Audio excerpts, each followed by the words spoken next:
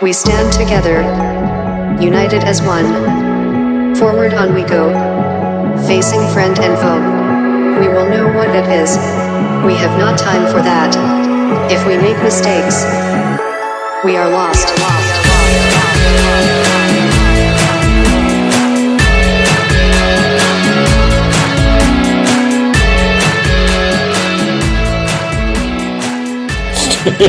Finally. I don't know why I use Zoom. Every time I get on with Zoom, I'm like, what the fucking hell's going on now? Everybody's disappeared. And I'm like, no. Have you got me? Are you actually receiving me? I'm receiving. That's normally the next thing that happens is I do a bit of mine.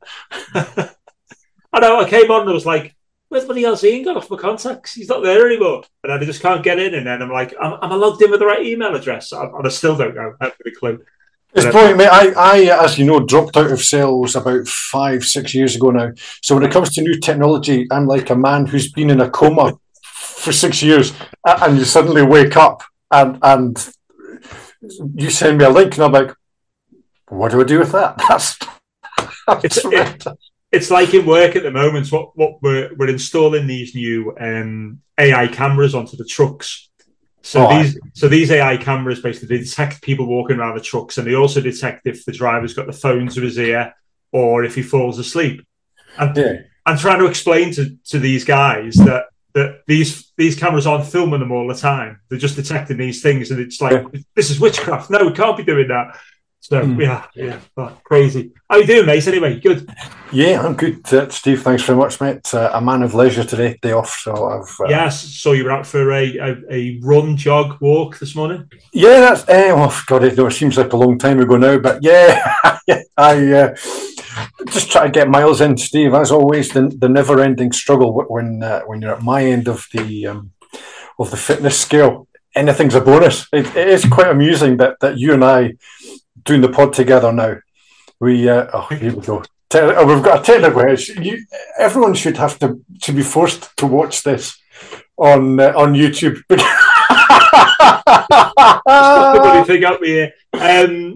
It looked like Steve was about to take his headphones off and flounce out of the room for a minute. No, you and I were of a fitness level 3-4 years ago, and now you're at the elite end of the spectrum. I don't know about that. And some of us can't run a bath down at the other end of the spectrum. So it is quite amusing how things have gone. I think it's more of a good thing than a bad thing. But you look at it from the Max Verstappen end of the grid, and some of us are down at the other end. So, how's your fitness journey going anyway? It's again, I could bore for hours, but I'll try and keep it to less than 50 words. Lots of medical checkups at the moment. We are getting somewhere very slowly. I decided to start self-medicating, which is, go to a consultant and say, I give a set of bloods, and white blood count ridiculously low at 1.1. And my red blood count, ferritin, ridiculously high. Neither of them dangerously, but right on the about to go into the red with both of them. So I gave a set of bloods, and then I thought, right, sod this, I'm going to start supplementing and ordering specific meds to which they might not be the correct ones, but I know they'll have the desired effect. So went in to see hematology, and having give blood tests, having been doing my supplements for 2 weeks. Oh, it's a miracle! You're cured! And I explained to the lovely doctor, I said, this is what I've been doing. And she went, well, normally I would say you're wasting your money. But, keep going. We'd rather you hadn't done that for your bloods this time round. But so I had to stop taking them, and I'm seeing them again at the end of the month. Right, okay. To see if there's any natural improvement. Right. Which there won't be. Yeah.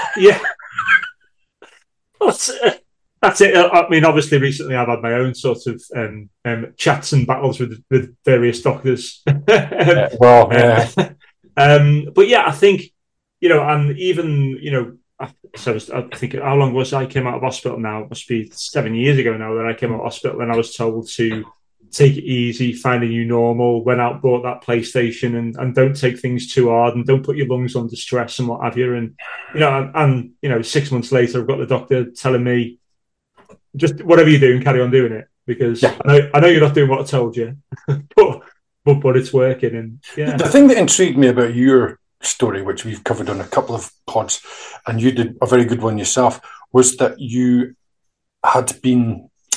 became unwell whilst cycling.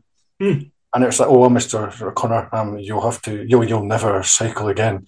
So you take up running, and that's fine. It's like, and you're probably like most of us. You would just say, well, I did that because no one said I couldn't. And it kind of makes a mockery of which would you say was the worst for your body? You probably say running. Yeah. It's funny. I do love the NHS, mate. The amount of treatment I'm getting at the moment would be costing me hundreds of thousands. Hundreds of thousands.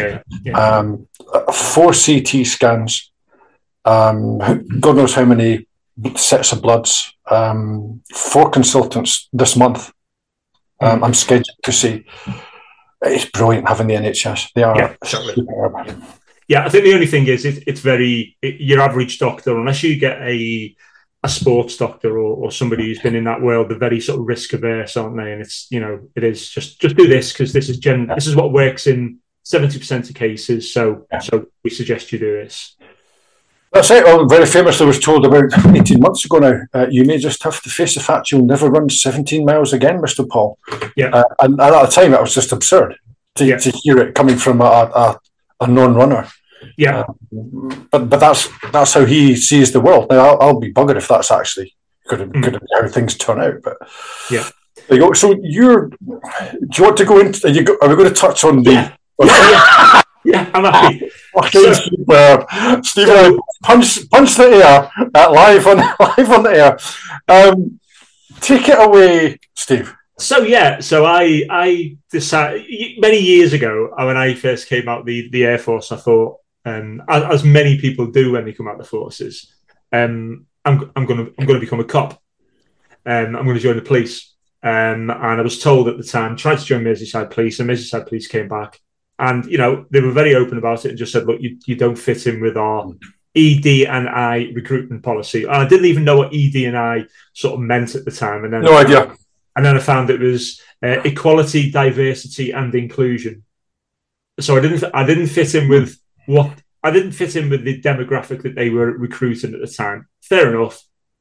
So sort of left it and thought, okay, ran my own business for a while. Got into logistics, great, not a problem. And then very recently, one of the local police forces here where I am, not actually my local one, but the next door neighbours to me were recruiting for specialists, and I thought, I'll just give it another go and see. So pretty much threw in an application for that on the Monday, and by Wednesday they were back in touch, going, yeah, look, we're recruiting at the minute. We're recruiting specifically military veterans. Want to get more military veterans back out in the street. Great. So go through the process, do everything you need to do. So basically got me through, sent me before they did anything really, they basically just said, right, okay, this is the date you'll start your training. So it was like, so at this point I've had no medical, I've not been vetted, I've not had anything at all. But I know the vetting's going to be fine. I'm thinking I'm fit and healthy. The medical is going to be fine, not an issue. So I went through the process and went for an interview. Interview lasted about half an hour. Great. Got glowing feedback off the interview. I'll be a credit to the force and how my experience and all that was there. So great, not a problem. I then went down for, what did I go down for after that? I went down for biometric vetting after that, which was fingerprints and DNA, which they obviously run against the database just to make sure you're not wanted. And even uniform fitting. So at this point, I'm fitted for body armor. It's all been done. I'm all there. Yeah. So thinking, great, not a problem. And then and I've filled in my medical documents. They've all gone back to their occupational health department. Again, heard nothing from them. So then come down for your fitness test. So this is where I start to think, hang on, is this the job for me? So go for the fitness test. The fitness test is 5.4 on the bleep test. Now it's a brisk warm up. It's a brisk walk, yeah. And I don't know whether you looked on my Strava and saw how long that fitness test lasted. No, I didn't know it was on there. That first thing I'll be doing. So what I did is I thought, right, I'm going to click my Garmin. I'm going to have a look at this and see how I do. So anyway, the entire fitness test to get from standing start to level 5.4 took 3 minutes and 40 seconds. That was the entire length of the fitness test. And once you get to 5.4, they're not allowed to let you continue in case you get injured. I'm saying nothing. Okay, so when I arrived there as well, he'd actually given me and this young lady the wrong time for the fitness test. So the fitness test was already happening when we were there. So they said, look, when these guys finish, you two can do it. So we're like, all right. So we started it, went in. I'm running away. This young lady was 22 years of age. She stopped at level 3.6 because she couldn't continue. Yeah, I'm not laughing. I'm smiling. Right. I think it's something completely different. Well, this gets even worse. So obviously, I finished the test, and I'm talking to the guy, the PTI afterwards, who's there for the police, and he's saying, "Yeah, we're recruiting a lot of ex-military veterans. We've sorted out a few areas in our area by putting military veterans in there. One of the police stations has 2 ex-paras in there, and it's certainly sorted out the nightlife and blah blah blah." So I was like, "Great, okay." So on the way out, I hear the other PTI talking to this young lady who basically says to her, look, we know you didn't get to 5.4, but this is enough to pass the test for now, as long as you promise that you'll work on your fitness. So they're basically going to allow her through basically on this. She must have been going, I think, level 3. If I got to level 5.4 in 3 minutes and 40 seconds, she must have been going for a minute and a half. So she's in basically at this point. I'm thinking, all right, okay, but she maybe they'll have some sort of remedial fitness plan for her that'll put her on. So 2 days later, call from the occupational health department who says, "Oh, you've ticked you're on prescription medication." I'm like, yeah, I am. This happened 7 years ago. Blah blah blah. Oh, anticoagulants. Is it warfarin? No, so no, not warfarin. It's one of the new DOACs. They call it only direct anticoagulants. The newfangled ones. Yeah. So okay, not problems. The force medical advisor just wants to give you a call and have a chat with you. So like, okay, so 2 or 3 days later, he calls up and basically just says, right, let me get this right. So you 7 years ago, you were put on this medication. And it was because of pulmonary embolisms. So I'm like, yeah. He goes to me, any issues with it since? I'm like, no issues whatsoever. What kind of exercise do you do? So I tell him what I do. Oh, right, okay, yeah. Okay. Have you had any bleeds or anything? I'm like, well, no, that's all. I said, on this medication, I've jumped out of aircraft and had very heavy landings. I've fallen off horses. I've fallen off bikes. I'm absolutely fine. It doesn't bother me in any way. And he went, okay, right. Well, we think that that these medications are far too risky. Although there's no real evidence for it, we think that it's too risky for you to be involved in frontline policing on this medication. So therefore, no, sorry, it's a no. You can't come in, basically. And then as he finished, he said, and don't bother applying to West Midlands or Staffordshire because I'm the force medical advisor for them as well. So I was like, okay. So I was, it just astounded me that obviously the fitness standards of the police at present, and you do see that. Obviously, I did put a bit of a satirical Facebook post up a few days later. You did, yes. Which compared me to the average British policeman. But so that was it. So I was a bit pissed off for a day or two, but I've made other plans now, and I'll do that. Rightly pissed off, I would say, Steve. Quite rightly. Yeah. I mean, it's somewhere between ridiculous and why would they not want? Why? You're exactly the sort of person that they want. Anyway, I particularly have a particular view of the police. It's a job I couldn't do myself. Yeah. So we'll start with the positive bit. Yeah. In many ways, I respect anyone that wears a uniform. Actually, we'll just leave it at that, shall we? Yeah, I mean, look, I've had sort of mixed views of the police in the past, but I think they do a really hard job, and I thought, great, I think I can make a positive impact in there if I do get in. And the guys that I spoke to down at the police training centre, specifically the PTIs, I think they share the same frustration with the fitness standards. And I think it's the new chief constable of that particular force has outrightly said that he basically wants to try and fill his police stations with military veterans. I think the old recruitment policies, particularly for that force, he has come in and seen haven't worked. So I wouldn't discourage anybody else from applying to go in there if that's what they want to do. But I did think it was quite absurd. But like I say, I think if I do decide to become a criminal now, I know I can rightly outrun most of the police force. So. If you can stay out of their clutches for 3.5 minutes, you're absolutely laughing, mate. If you can run for longer than 3.5 minutes, you can do a bank job. You're all right. They're going to catch you. And I think that's why we're seeing the proliferation of more tasers of things with probably longer and longer reach. So you don't have to chase people anymore. The thing, again, I'll add, because I like to add things. Steve and I are both on this drug called rivaroxaban. I've been on it for 7 years.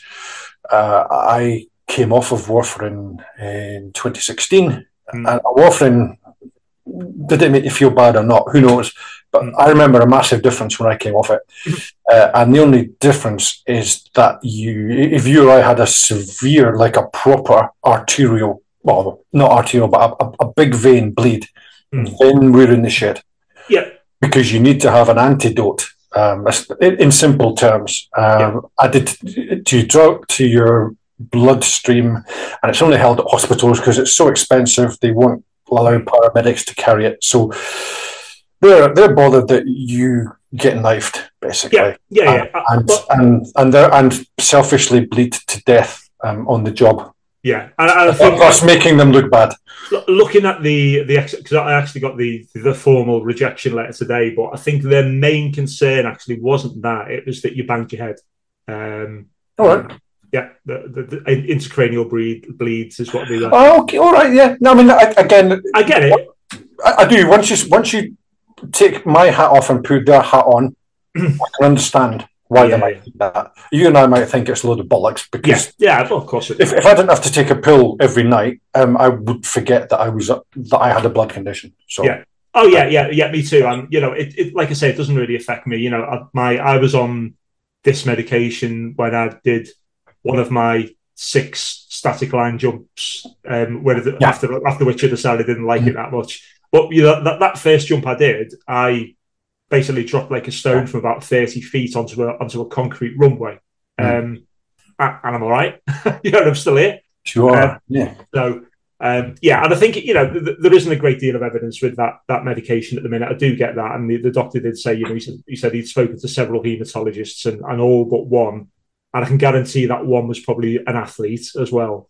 I'd said that they felt there was a risk with it, and one person had said, "Oh no, it's fine, it's all right." Yeah. But I think and it is it is a relatively, in this grand scheme of things, new drug, I suppose. So there isn't a great deal of evidence out there for people doing that. But well, there you go, mate. One of the many absurd things that happens. But you got to give it a go, haven't you? So just to show them, I obviously went out this weekend and did 35 miles along the Pennine Way, and there you go. Well, it's almost as if you think about what we're going to talk about on the show in advance, isn't it? I wanted to touch, because the last time we spoke, you were just about to go and do the Snowdon half. Yes, yeah. Okay, go. Tough. So it was quite. If anybody wants to do it next year, it's the I've forgotten the name of the company you organised. Always Aim High. No, it's not Always Aim. I can't remember. But if you want to do the Snowdon Half, I'd definitely recommend it. It was a beautiful race. It was a really good day for it. And I knew, obviously, going up Snowdon was going to be particularly tough, but went out and basically started off from Llanberis, over the valley, up the Ranger path to the summit, and then it was a really nice run down the sort of long Llanberis path. And at that point, because I've not checked out the route profile, I thought the hard bit was done. But what they actually did with that race was you ran down the Llanberis path and you got within 25, I'd say about 50 meters of the finish line. And then you turned right. And then behind Llanberis is a massive slate quarry. And the route took you to the top of the slate quarry. And it was real sort of steep steps. You could see everybody was running down that Llanberis path thinking, this is great. There was nobody talking and there was nobody smiling as you went up the back of that slate quarry. And as you went along the slate quarry, you were looking down into the valley and you could see and you could hear the finish line and you knew it was there. But, you still had 3 or 4 miles to go. So yeah, it was tough, but it was really good. Really enjoyed it. Good event. Yeah, that's the main thing, mate. Is it a Demons laid to rest? Yeah, that's it. Because like I say, the last time I'd done the Snowdon Half or what have you, I'd not finished it. But my head certainly wasn't in the right place for that time. And going back to that race that I didn't finish, it was totally in my head. It was totally mental. Like I said, I was going through a tough time at the point, and I just got to a point where I thought, once I get to the bottom of this valley, I can turn right and I can finish. I can turn right and I can carry on, or I can turn left and I can get back to the road and I can give up. And I chose option 2. We've all done it. Yeah, totally. We've all done it, mate. That's the thing. Yeah. And this last weekend, again, was probably very, very similar. I think it was more of a mental challenge for no other reason than, I don't even know what the reason was. It was just one of those, it was just a weekend when the demons were there, if you like, and I was like, I don't know whether I want to do this. I'm just going to plug this laptop in because I haven't plugged it in and it's just gone dark. All right. I've got my lead here somewhere. The good news is you're still here, mate. It's great that I'm so organised, isn't it? Well, it's become a thing of our podcast. I love doing these, mate. I absolutely love it. I do. All right, okay. Back in. You popped a Facebook thing up this week, and you were talking about the other podcast, the Middle-Aged Diary of a Middle-Aged Man. Yeah. Man. And I thought you were going to ditch us. I thought I was getting the heave. Well, do you know what? I started doing that podcast now. The way I've done that is on a Sunday morning. I've done it the past couple of Sundays because I've been busy doing stuff. But Sunday morning, I'll just get up and I'll, whatever I've written down in my journal throughout the week, I'll just talk about it. Yeah. And I'm not going to lie, it's probably a complete rip-off of the Diary of a CEO because that's all he does. But and he, Steve Bartlett, who does that, he said it's almost like therapy for him to just sit there and go through that. And I enjoy doing it. And I was going to do it as a completely separate podcast. But when I was looking at the listeners for that and the location of the listeners, I realised it was probably the same people listening to that who listened to this. Yeah. So there's kindness. But if people are listening to it, then the Alleycast for me is, I love this podcast. I love the people who've spoken to it, and I love our meetups on here as well, where we can have a chat. Let's just combine it all in one, and I'll put those diary podcasts out as and when. I haven't had a chance to get some guests together. I've contacted a few people about coming on. A couple of people have been a bit shy about it, but I think they might come round. I am looking to get some more guests back on here soon as well. And Andy Steele, if you're listening, we want you. Yes. You're a wanted man. Andy. Well, yeah, and I think Andy now with his experience, with his massage therapy and what have you, definitely. Yep. I think he's going to be great to get on. So perfect guest. So if you listen, Andy. You mentioned yes, Andy, come on. You mentioned you the last time Steve and I spoke, it was just after the last podcast, although we do message occasionally in between. And Steve mentioned that we were one of the top sports podcasts in the Ukraine. Yeah. And I thought, good lads. So if you're listening in the Ukraine, absolutely love you guys out there. We've not forgotten about you. Yeah. So I'm not allowed to say keep sticking it to the Russians, because that would be a personal view rather than the views of the Alleycast. It would. We can have. The thing is, we can have whatever views we like, because we're a podcast. But I was delighted to see that, and fantastic, mate. Yeah, and I've got a feeling it's the guys out there who are putting the medical the medical aid out there at the minute.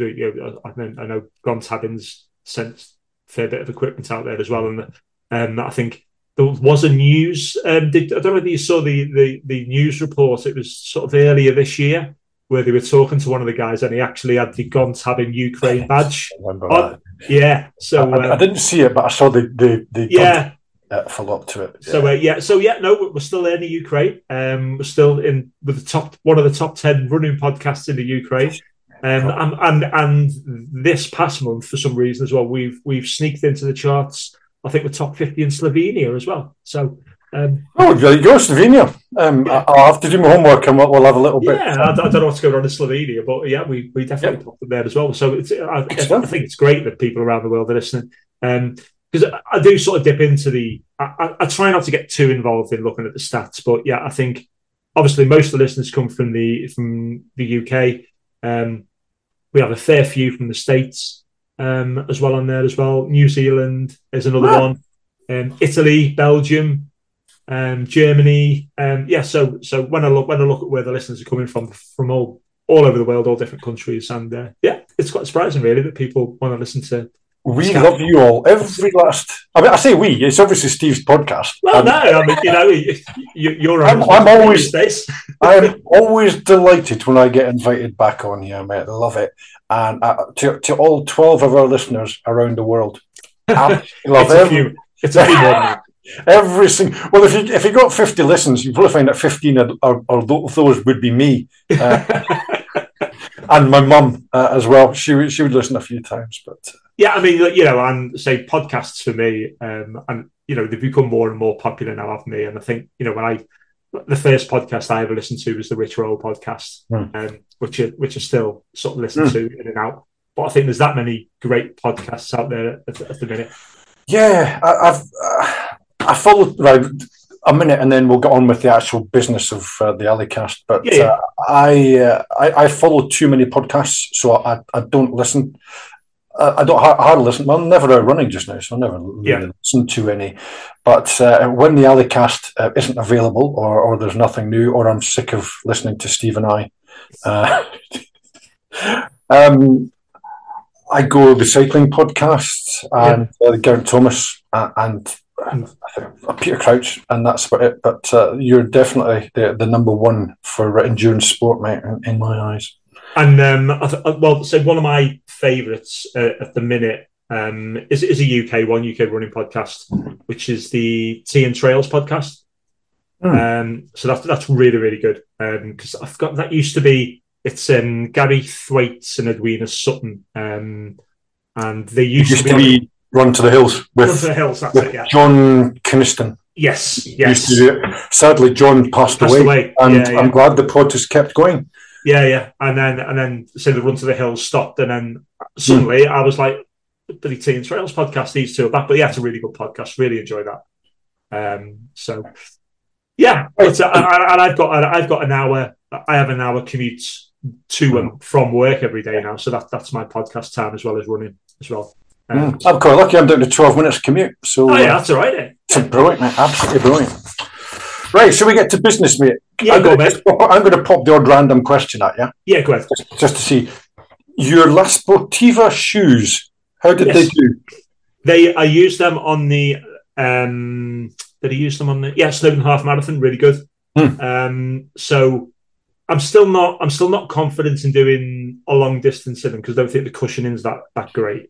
Right. And I don't know, you probably saw the picture after last weekend that the speed goats had met their death.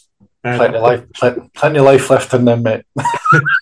We'll talk about that when we get on to sort of. I wanted to. I had, because you mentioned those shoes the last time we were speaking, and they've got the gator that comes up to stop you picking. Really good. Balls. Yeah, that was because it's a gimmick, and we do have runners, and we are supposed to talk about running and all things endurance. That's something that I've looked at, and I know Merrell. Made the mistake of looking at Merrell's website, and I get spammed. And spammed and spammed. And one of the things happens to be their running shoe with spats, as we'll call them, attached to keep it out. Prohibitively expensive, unless you're a top-end athlete like yourself, obviously. But, or sponsored by La Sportiva, as we still hope we're going to be. I think they're probably going to stick with John Kelly. I think he's probably got a bit more. Really good shoes, really, and they're really lightweight. The gator works fine. It doesn't let anything in at all. Nice. And they've got the BOA fastening on, so you just like the cycling shoes where you turn at the side, and it keeps, it doesn't loosen off, it doesn't snag. So I'm not. I don't know. Like I said, they haven't got. I like a lot of cushioning if we're going to be doing long distance, and they haven't got a lot of cushioning, but they are really light. And I was looking. Obviously, I'm looking to replace the Speed Goats now, and I probably will replace them with another pair. But there was a La Sportiva model with similar sort of cushioning, and I was hovering over them on the sportshoes.com website the other day. Sale on just now, mate? 60% sale on just now? Yeah, saw that. Yeah. So I was hovering over them, and then I didn't buy them, and then I was listening to the Sea and Trails podcast.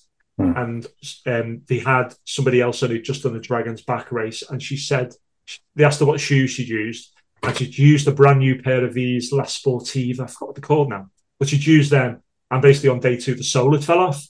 So I thought, maybe not then.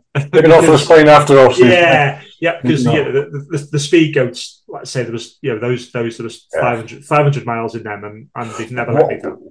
Only 500 miles? Yeah, 500 miles. That's usually when the sort of spreads wore out. That's the marketing department's dream when they tell you 500 miles and that's it, mate. So. Well, do you know what? I hadn't checked the mileage until and last weekend there was. In fact, let's talk about last weekend, because I decided to go and do a spine recce, and I'd got all my kit together. I'd got everything together, and. When there was a couple of logistical cock-ups, shall we say. So I knew I was going to wear the Speed Goats, but I didn't actually sort of, and I used them for running around the trails around here as well, but I've never really sort of picked them up and had a look at the bottom of them and just seen how much tread was left on them, because they felt fine, because I'm running around footpaths, so no issue. And when I got up to, I drove my car up to Hawes and parked in the youth hostel there, got them out, and I was about to put them on my feet, and I just looked at the bottom of them, and they were the only running shoes he had with me, and I thought, these are like slicks. Slicks, mate, yeah. And I'm going to be running on the Pennine Way tomorrow and climbing Penny Ghent. I thought, bollocks, I've got them now. That's it. So that was logistical cock-up number 1. So then I went to the bus stop, and they have this little minibus that takes you to the local train station. So I jumped on the train and got down to Gargrave, which was going to be my starting point where I was staying overnight. And I'd already cleared it with the youth hostel that I could park my car overnight at Hawes, even though I wasn't staying there that night. So it gets down there, I think, so I'll nip to the local pub and grab something to eat, get to the local pub, and they were like, you've got a pre-book. We're too busy. I'm like, okay. So I looked around the town, and the only place that I could get food was a place called the Bollywood Cottage. And it was a lovely little Indian, but again, they had no table, so I said, I'll have a takeaway.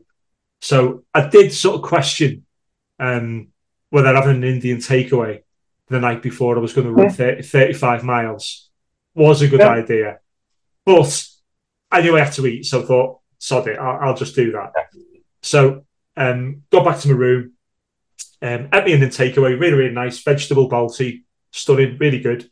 And I thought, right, it's 9 o'clock, I'm going to get my head down, go to sleep now. So just as I'm going to sleep, my phone rings. And I look at it, it's a mobile number, and I'm like, don't recognise that number, leave it. But then it pops up that there's a message. So I'm like, what the hell's this message?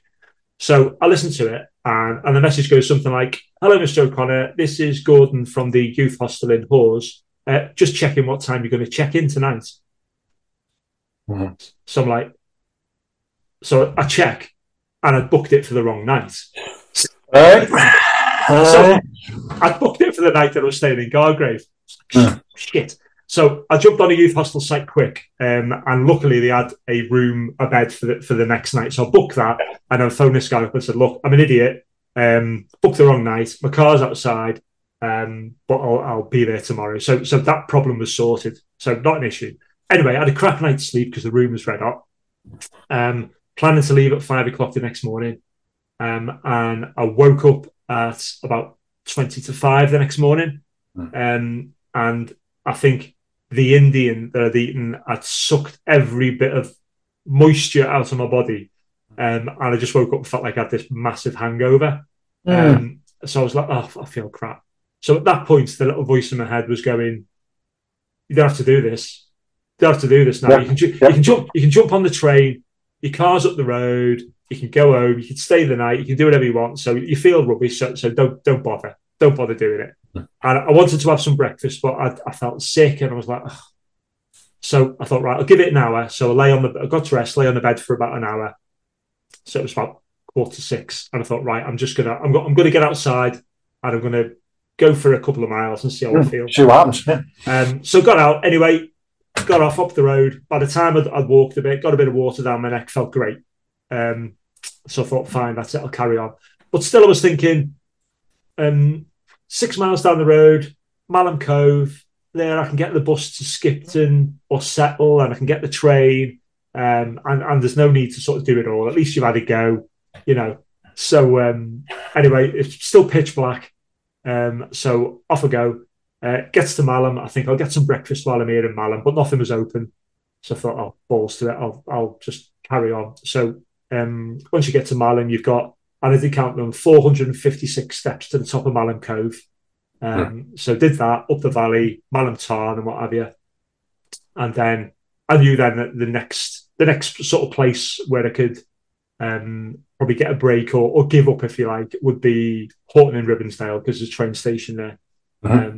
But you've got to get over Pen y Ghent to get there, and I was dreading getting up Pen y Ghent. And the mist was in, you couldn't see anything, and I thought everything just seemed like it was going to be really long and miles away. And I was going along, and then suddenly I just saw a sign saying, basically just said, you know what I mean? Yeah, so I just saw a sign that said Pen y Ghent 1 mile. So I was like, oh, great, I'll get over the top. So you're right.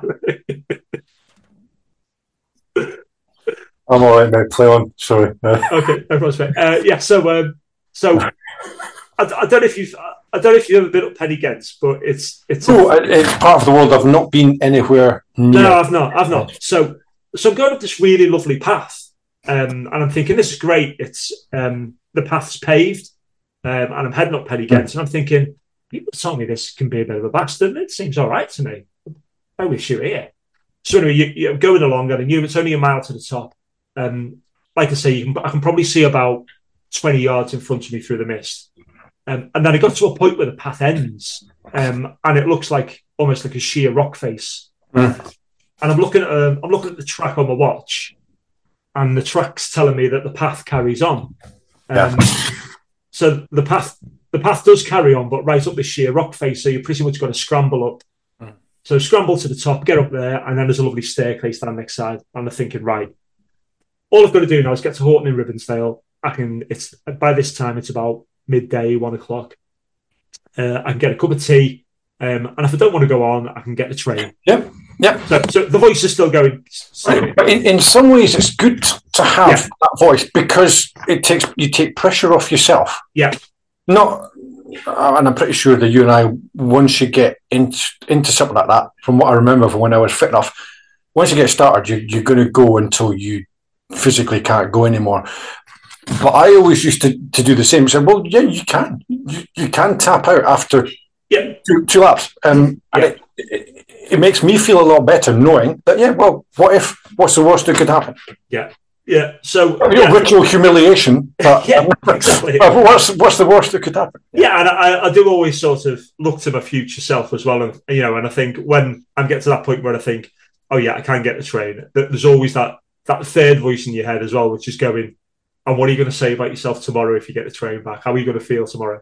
But I got to Horton in Ribensdale because I'd looked on Google. There was a cafe there and what have you, but I get there and the cafe's closed. The pub's closed, everything's closed. So I sat down for sort of 10 minutes or so and then carried on. But and then you've got the Cam High Road then, which leads straight into Hawes. And I think the Cam High Road's the highest road in England outside the Pennines. Okay. And it's just like a farmer's track. But it must go on for about 13 miles. So straight along that, which just got a bit monotonous after a bit. And then I thought this is going to take me straight down into Hawes now. And I thought, do you know what? I've been really lucky here with my shoes because it's all been fairly decent terrain, not too boggy. So I've been absolutely fine. So I'm heading along this Cam High Road and I look at my watch and I've got 3 miles to go to Hawes. And I'm thinking, this is fine. This gravel track into Hawes, absolutely fine. As I'm going along, I'm carrying along this gravel track, and then suddenly I get that beep from my watch, which goes off course. Being off course. So I back up, and then basically it wanted me to turn right into the across country. So okay. So start going across country, and then that last 4 miles in the dark with the muddiest, boggiest, slippiest. You did mention it was an ordeal. Just what you need for the last. So and how I managed to stay shiny side up, I have no idea whatsoever because I pretty much just slipped and slide down the mountain. It was horrendous. But got it done. And when I got to the youth hostel in Hawes on on a day I'd actually booked in now. Finished off, but no, I enjoyed it. I think the recce's for the spine start to get a bit more difficult now. The transport links are more sparse, but luckily there's a spine Facebook group, and I put out there that my next recce is going to be from Hawes to Middleton in Teesdale. I'll nod as if I know what we were talking about. Yeah, Middleton and Teesdale. So I was like, Middleton. Oh, yeah. Right. But somebody came straight back to me and said, well, if you just go a little bit further and go on to here, it's 2 miles to the train station. So that's probably going to be a 2-day recce that where I'll go into Middleton and Teesdale and then I'll carry on. So it'll be 30 odd mile day one, and then I think 19 miles the day after. But that's a good outing. That's a real. That is a good outing. And I think that'll also get me used to sort of going out on tired legs as well because I did again. This is another thing. The application for the specials put pay to it because I'd had dates to start. I was supposed to be doing the Spine Challenger in January, but the training was on the same day. So I cancelled the Spine Challenger, got a refund of most of it, and obviously can't get back in now. So never mind. It makes no difference. You know what I mean?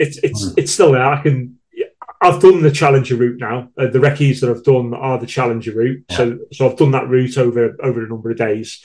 So I know that part of the spine, and I know the first bit up to Hebden Bridge is mountainous and hard, and the rest aren't too bad. I think.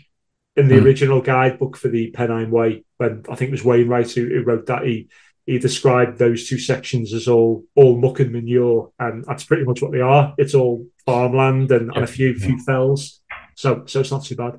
So when you eventually get around to doing the last section up to Kirk Yetholm, as we like to call it, try and work that in with when I've got a day off, and I'll collect you because it's. Really? Yeah, you'd have, off the top of my head, you'd have to get to the main road and then get a bus to Kelso and then figure out where the buses go from there. So I will do. That'll be around about. I reckon that'll be around about April time because I'm just doing various different sections. So I'll definitely do that. But yeah, I'm enjoying that. I'm enjoying seeing the Pennine Way because it's absolutely stunning. Most of the last bit as well. I did a brilliant tab down there, watching Brian Anderson disappearing into the distance in front of me. But it's got flagstones, so it may well have the way may have them further south as well, but it's brilliant, and because it would be manky underfoot as well. So I'm not saying it's easy going, but at the end of your 100-odd mile ordeal, you'll be delighted that someone took the time and effort to make it a decent surface. Yeah, definitely. And so I don't know whether you know, but I'm down the southern part of the Pennine Way. And it was only somebody who pointed out to me when I was doing my Hill and Moorland leader course. You see the flagstones down there, and those. If you look at the flagstones, a lot of them have got almost like holes in and like squares and marks in them and all that. And it turns out all those flagstones and a lot of them on the Pennine Way were taken out the old mills, so the old floors of the mills. So all those holes that you see in the flagstones are where the machines were mounted. A lot of the Pennine Way. That's today's interesting fact, anyway. Well, there you go. That is indeed an interesting fact, because they look like the ones up at this end of the country look like the sort of thing that sit on top of Templars' graves. Same sort of dimensions. Yeah. I wonder if these are the ones that didn't get used back in the day. So a lot of them come from the old mills, especially around Manchester and around there. But they got them. I didn't manage to message you with any motivational speeches this time. I can only apologise for. That's fine, mate. I forget what I was up to. I was working for sure, and just getting back to work full time. And by the time I remembered to take the mick out of you by message, you would have been finished. So, but that's good. There was something else I was going to ask you about the spine. Recovered off shoes. No, I think it was going to be waterproofs, mate, but I'm not that interested in waterproofs because they never stay waterproof for them. No, I mean, you've got to carry them, and I've got a set of waterproofs which are really good, actually, and I got them because I had entered the Mighty Deerstalker earlier in the year, which they cancelled because of the storm. Yeah, so they cancelled that because of the storm, but what they did, they said they could rearrange for a latter part of the year, which I couldn't do because I had something else planned, or they'd give us £150 voucher for Rat Race. So I bought some Rat Race waterproofs, and they're really good. Good. So I must admit, I bought some stuff by Higher State. Mainly because it was A, it was yellow, and B, it was on special offer on sportshoes.com, which again we're not endorsed by, but I'm happy to endorse it. The power of the voucher. A couple of £50 vouchers, and it would quite happily become the Alicast sponsored by your name here. But it's actually pretty good. It's waterproof for the first half hour. Yeah. And the water beads on it perfectly, and then it just gets like a cheap tent. The water's coming through it, but by that time you've got a sweat on anyway, so it doesn't really matter. I think any of those trail races, or even doing the fan dance, if you're looking at anything sort of waterproof, and I think one of the questions I get asked quite a lot by people is as regards trail shoes and waterproof socks, and should they have them? And pointless, absolutely pointless. Just accept your feet are going to get wet, get them wet. I let the water drain out, because I have actually tried waterproof socks. I've got a pair. I've used them once, and they're great they're great if you're running around your local footpaths. But when you're going to end up shin deep in water, and they fill up the water, they don't let the water in. But when it does get in, they don't let it out. It's always seemed like a little bit pointless. Yeah, I know. It's because if you plunge through a cold stream, you notice it for about 10 steps. Yeah. And your feet were wet anyway. So However, I'm not saying that they're a bad thing. No. If someone wants to send me a free pair, that's the last time I'm doing one of these. If you want to sponsor Steve's Alicast. But I think while we're talking about gear, like say for me, shoes wise, it's always Hoka. I've tried other things. Hoka's work great. I don't know whether I mentioned, but I've got a pair of the Hoka walking boots on offer on sportshoes.com at the moment. I was going to mention, because I know. Andy Steele, love him. Put me onto them. I've got a pair, and they are the best hiking boot I've ever put on. And I'm genuinely not sponsored by them. I would recommend them to anyone. They are on 60% off on sportshoes.com just now. And I'm not sure whether I'd get away with it on the Fan Dance, but I did wear them for the Paris 10. and they were amazing. I've worn worse than that. I've worn high-tech half trainer, half boots on the Fan Dance. Yeah. Which allowed me to zip along, as we know. And a well-known Trident runner did them in the Under Armour.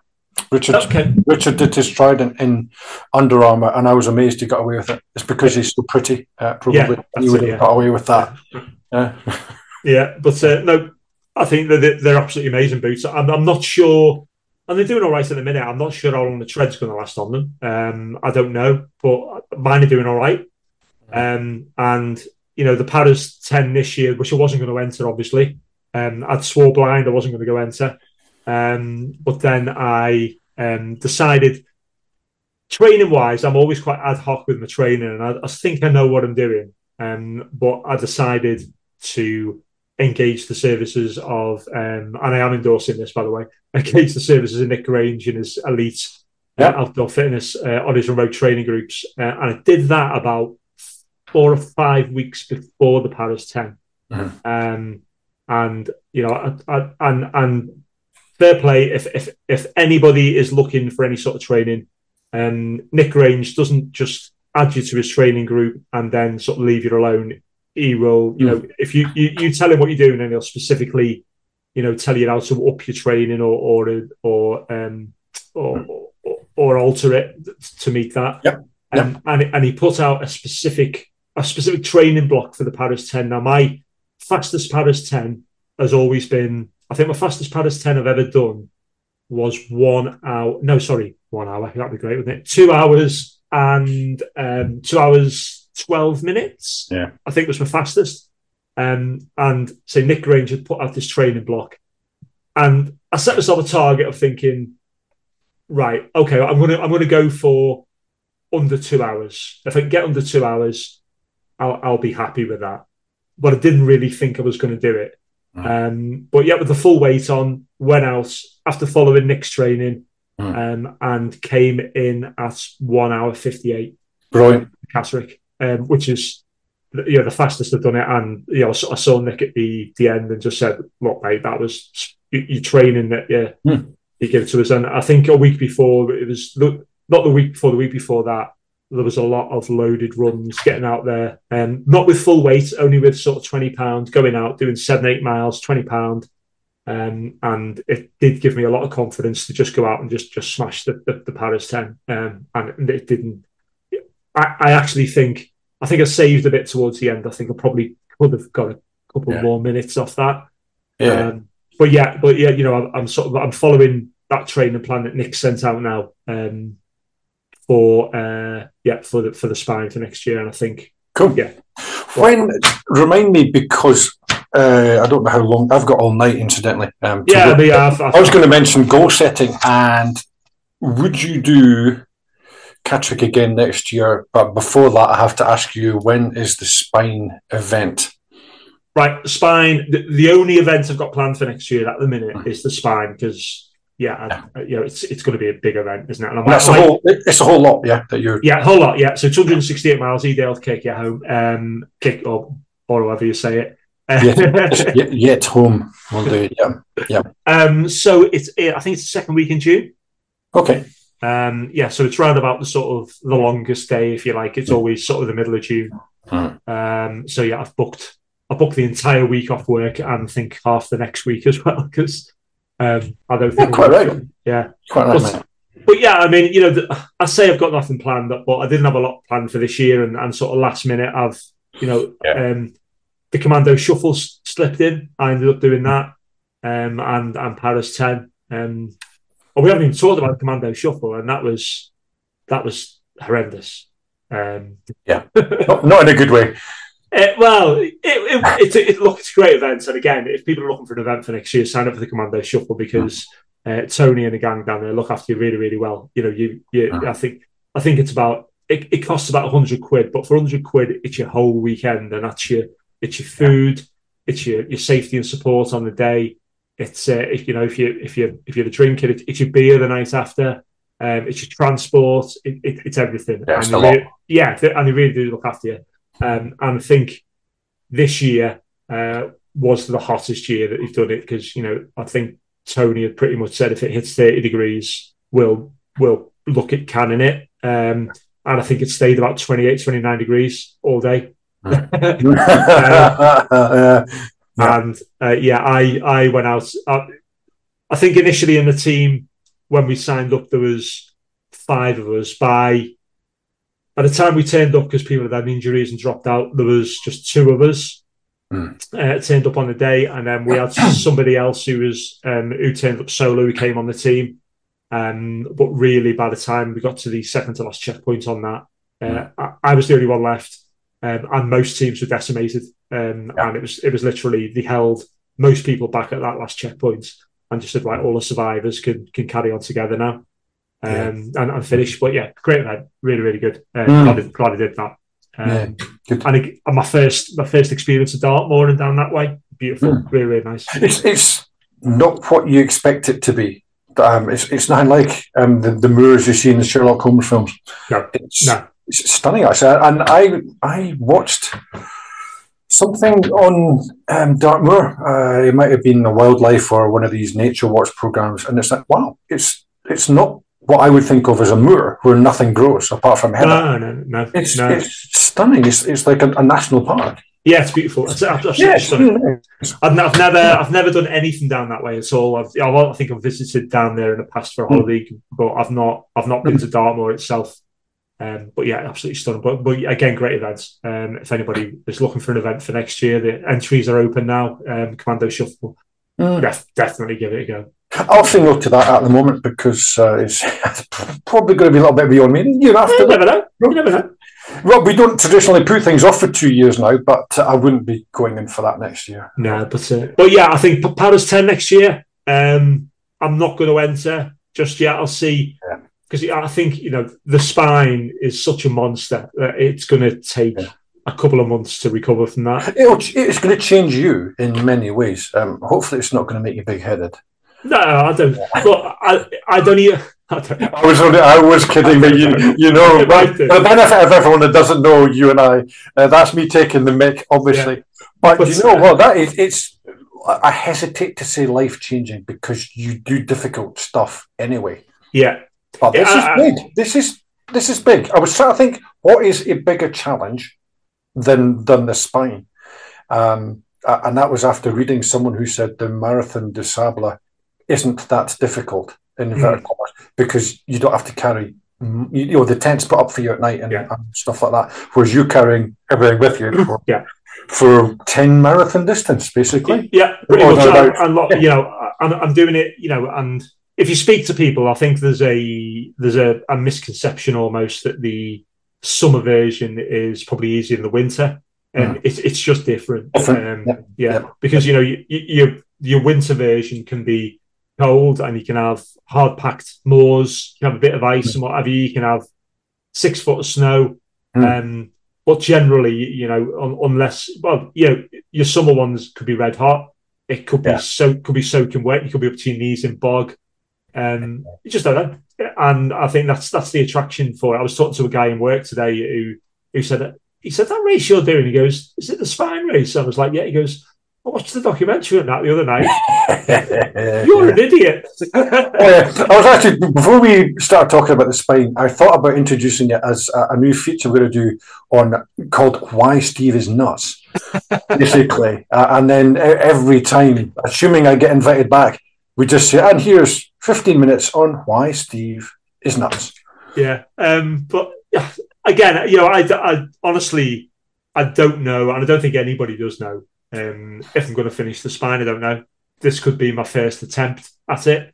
Don't know. Pretty sure, mate. If you get to the start line, I would bet on you to finish. Yeah. Well, we'll see. Anything can happen. You know what? That's because I think I know your character reasonably well, and I think if you start and if you get past halfway, hell would freeze over, mate. I think things would have to start dropping off you. Yeah, and I think look, kit wise as well. I've toyed with different kit now, and I think the kit I tried this weekend, apart from obviously having the wrong shoes, I'll say I've tried different sort of backpacks and things, and I've now got the Om Classic 32. Right. Brilliant piece of kit. I can get it only looks small, but it says 32 litre. I can get everything in it I need to. Plus, it's got loads of pockets around the side to throw stuff in. And then you've got and there's loads of add-ons for it as well. So I've got there's a chest pod, which was really good. I had all my food in that. So that's very handy not to have to fanny around. Looking for something when you great bit of kit, and I tried it. It was the first time I tried it this weekend, and it was comfy. It was light, I'd say, and really accessible and waterproof. With bags in and stuff as well. So good, good bit of kit there as well. So if anybody's looking for some distance ultra running expedition kit, Om stuff is really good. And again, I think I got a discount code off the Tea and Trails podcast, so I got about 15% off that as well. So pretty good. And if I want to sponsor us as well, feel free. I'll take. We're looking for a nutrition sponsor as well. That is another. Do you know what? And that is another topic in itself. I think nutrition wise, when you've done your sort of long race or your longer race in the past, what have you found best for nutrition? Because it's only something I've really got dialed in this year. Well, the misconception when you start out, and again, we could have an episode entirely on when you start out endurance cycling or running. When I started out doing cycling, the only cycling I'd ever seen was the last 2 hours of the Tour de France stages, and you see guys just gel.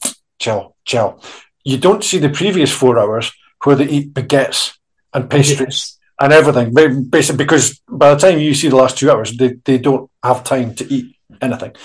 No. I used to go with the SIS energy bars. Now, they've changed a lot since then. They used to be a really nice, fruity and really moist. Hate to use that word, but they were really moist and really easy to get down when you were running. Then I changed on to solid food because I think you get on better if your stomach can handle it. And it was peanut butter bagels. Yeah.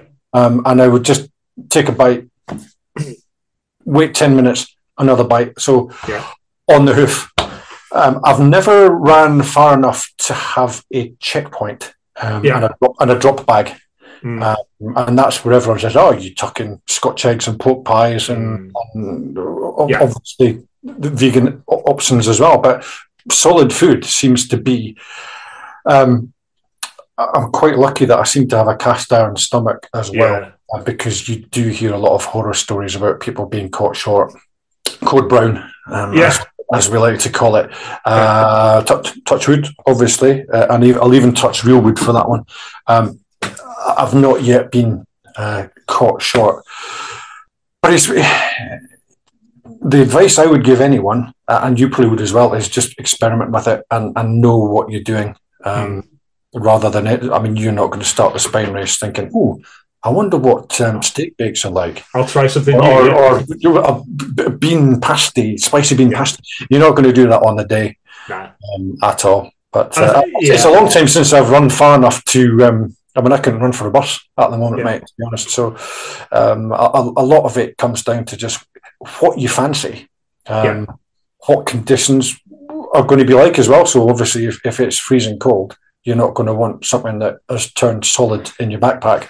No. And I think, when you're training for anything sort of long distance, anything sort of marathon plus, I would say, ensuring that, your nutrition is part of that training, that you're training with that nutrition.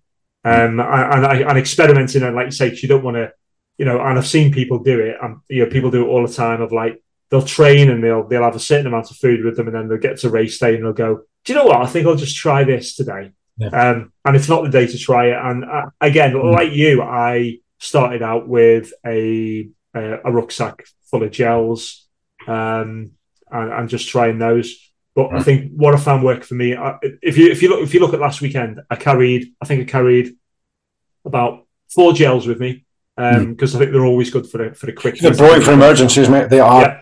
They are for what they are. They're brilliant. And I did use them. I had a load of Cliff bars, which again are nice and moist, and I needed to use. And the other things that I found really good, which I only started using this year, but I've really just seemed to work for me, is Baby Bells.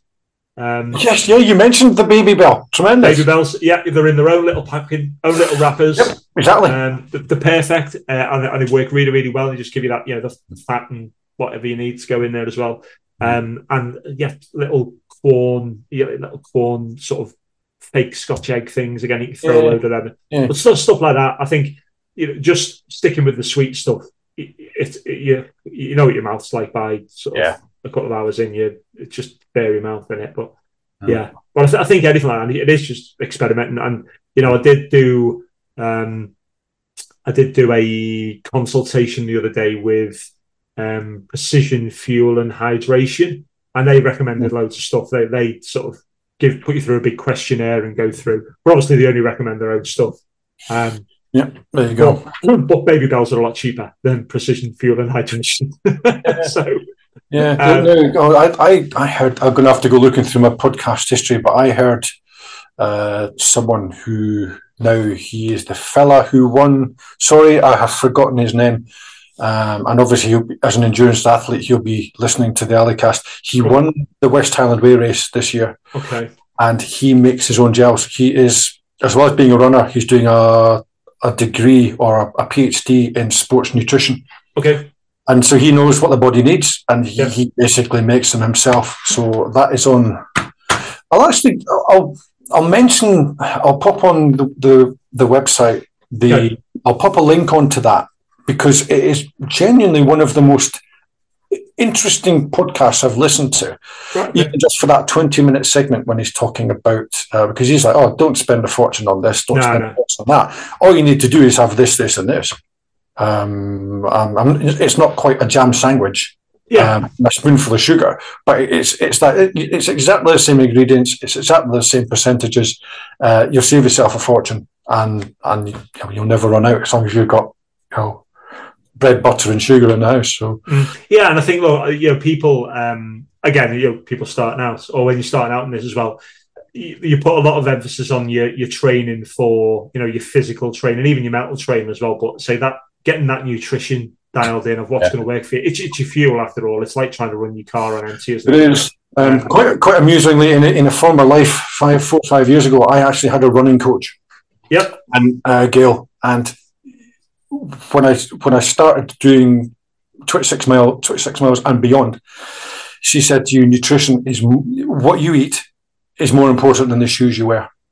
If you're going over 30 miles, you need to put more thought into your nutrition than you do, because you know how everyone loves to talk shoes, and everyone's tried this, and we all know the pros and cons of every type of shoe out there because everyone talks about them. And she said, nutrition kicks that into touch quite easily. Because it's if you get your nutrition wrong, it's worse than blisters.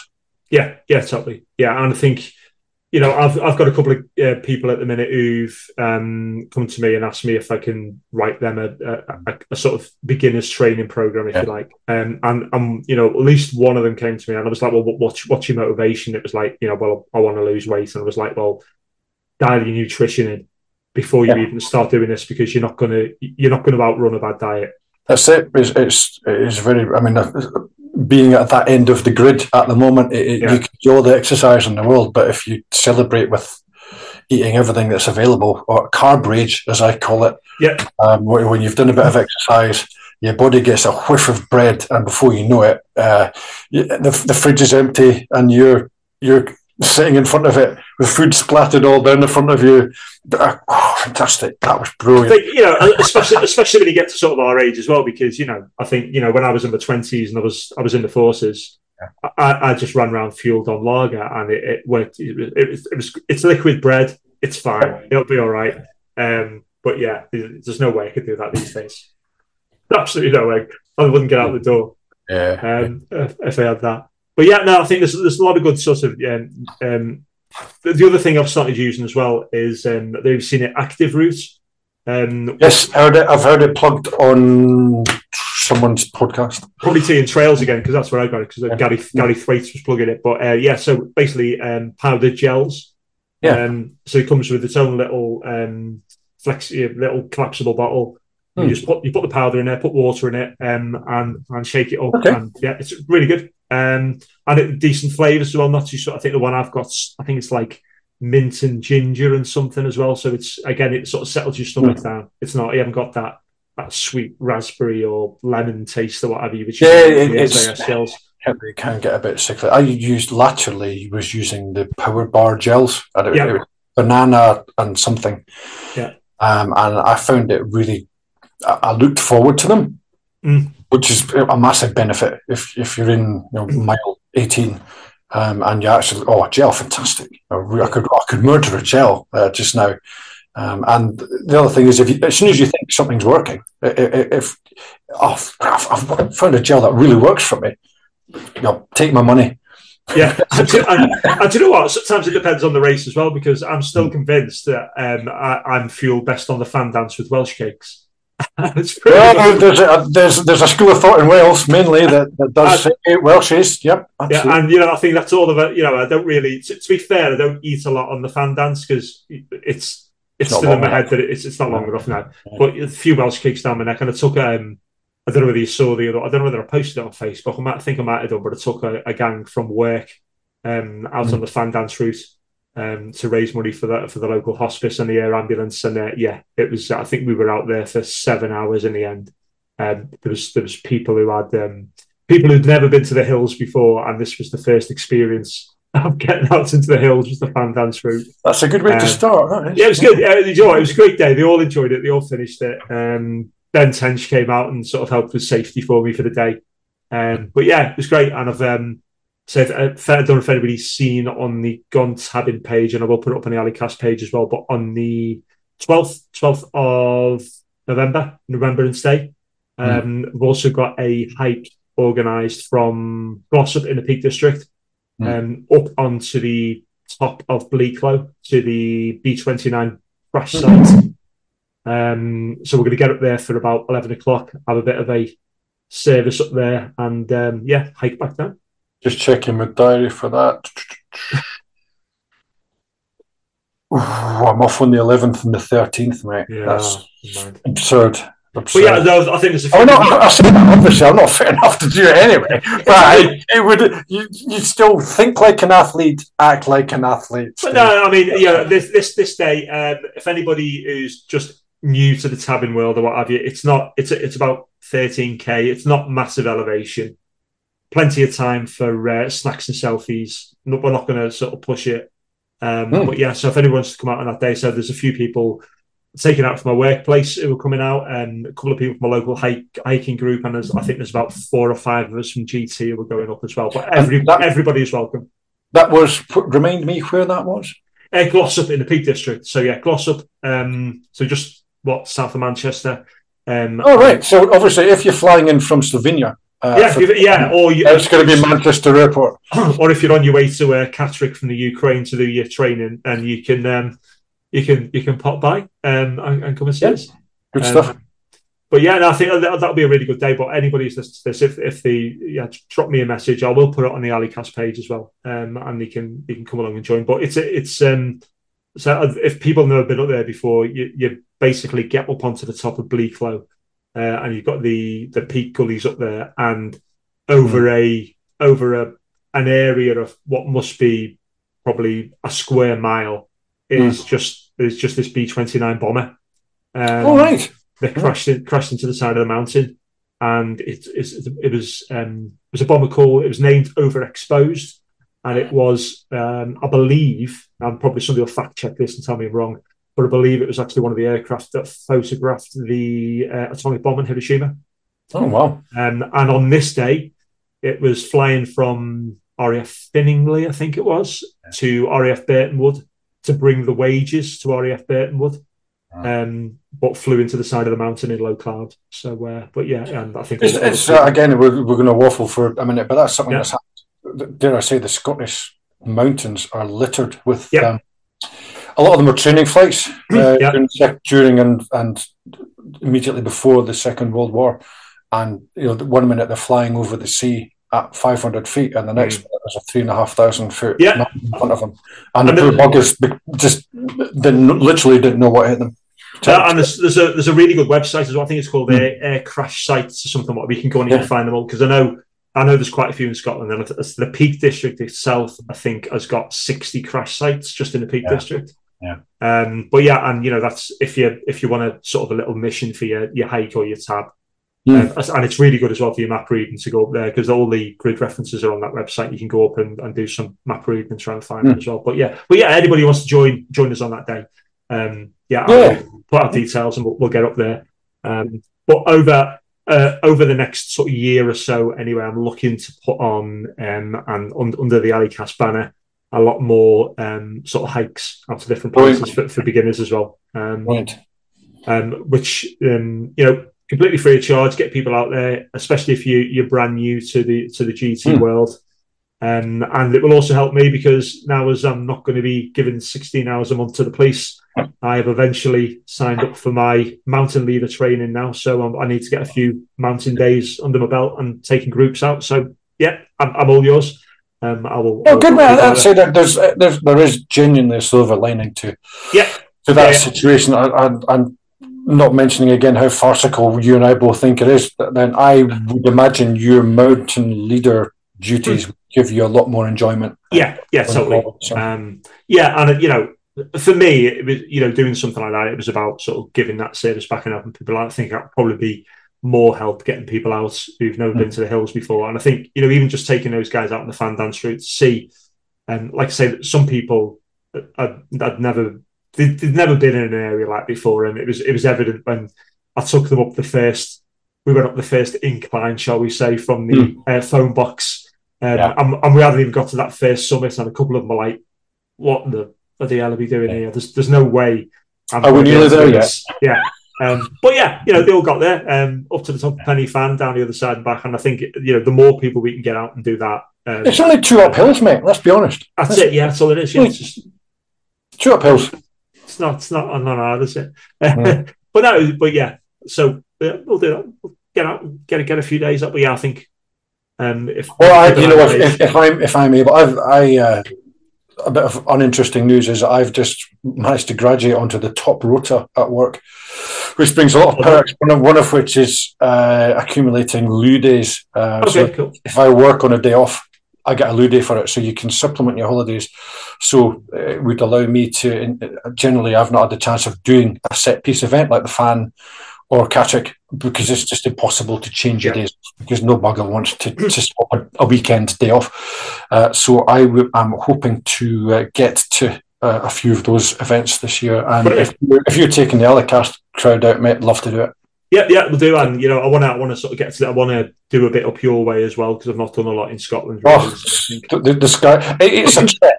If you think of Edinburgh, would be 2.5, 3 hours for you, depending how quickly and what time of day you're doing it. If you are prepared to go 2 hours beyond that, it is breathtaking. Yeah, it's fine. I mean, I'm quite happy to get away for the weekend and throw myself into a youth hostel somewhere and get out and walk as well. So I'd say, I've got really into that since I signed up with the youth hostels this year. I've got really into getting out and doing them, and really takes me back a few years, mate, to the first thing. It does. Back in the 1980s, I did the Lake District in youth hostels, mate. Horse was one of them, funnily enough. Yeah, Horse, it's a nice little youth hostel. It's great when you book the right night, it is. But there you go. They've had 2 nights. Did you manage to cancel your first night, or did they? It was already the first night when they rang me up, and I thought, there you go, mate. It's my own stupid fault. And it's look, you're not. It's not 4-star. You're not paying hundreds of pounds to stay there, are you? So it's what 30, 40 quid. Brilliant. Cool. So I think there we are. We've covered. Loads again. We've covered nutrition. We've covered the poor recruitment standards of the police. We've covered everything. I am genuinely interested in your am I allowed to call it your spine nonsense? Yes, Your spine nonsense. We were rudely interrupted in the middle. Last time we did a pod, it was your coffee making partner.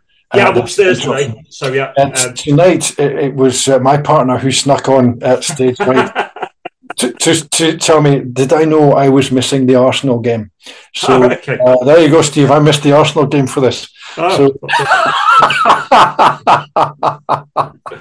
But yeah, no. So yeah, I think we should have a few more guests on the podcast.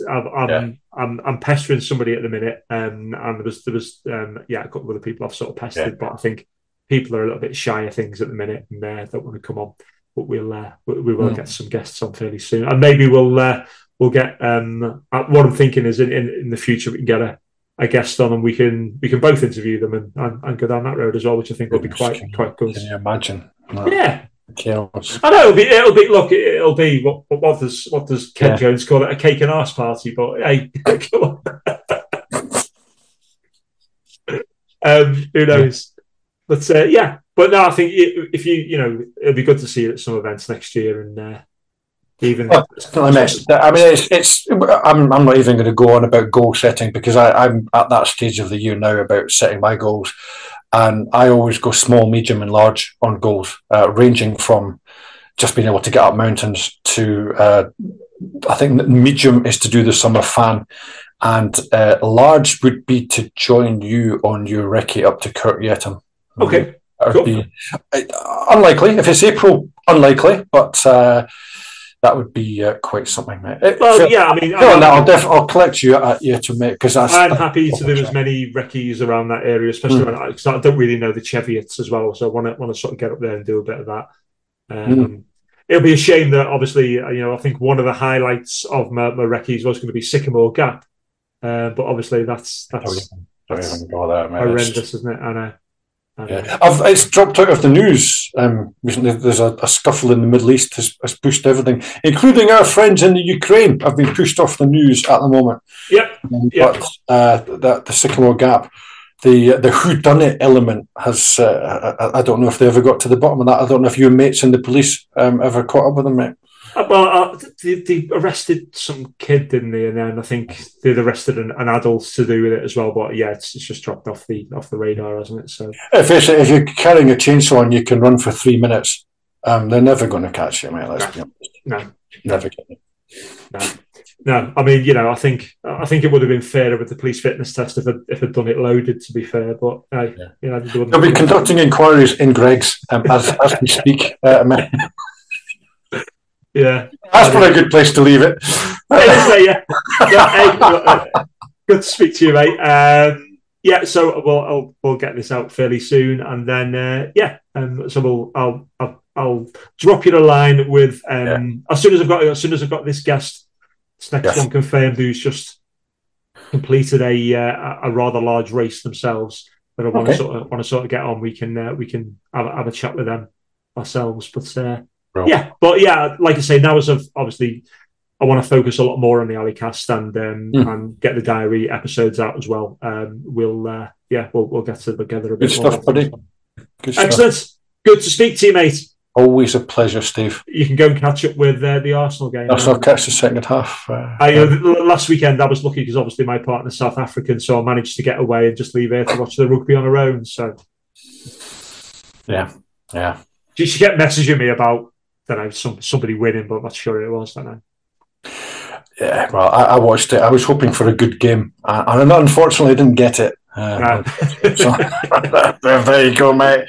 That's sport, isn't it? It's not about how you play; it's about winning. So. It is, mate. It is. Right, mate. To all our South African listeners, congratulations on winning the rugby.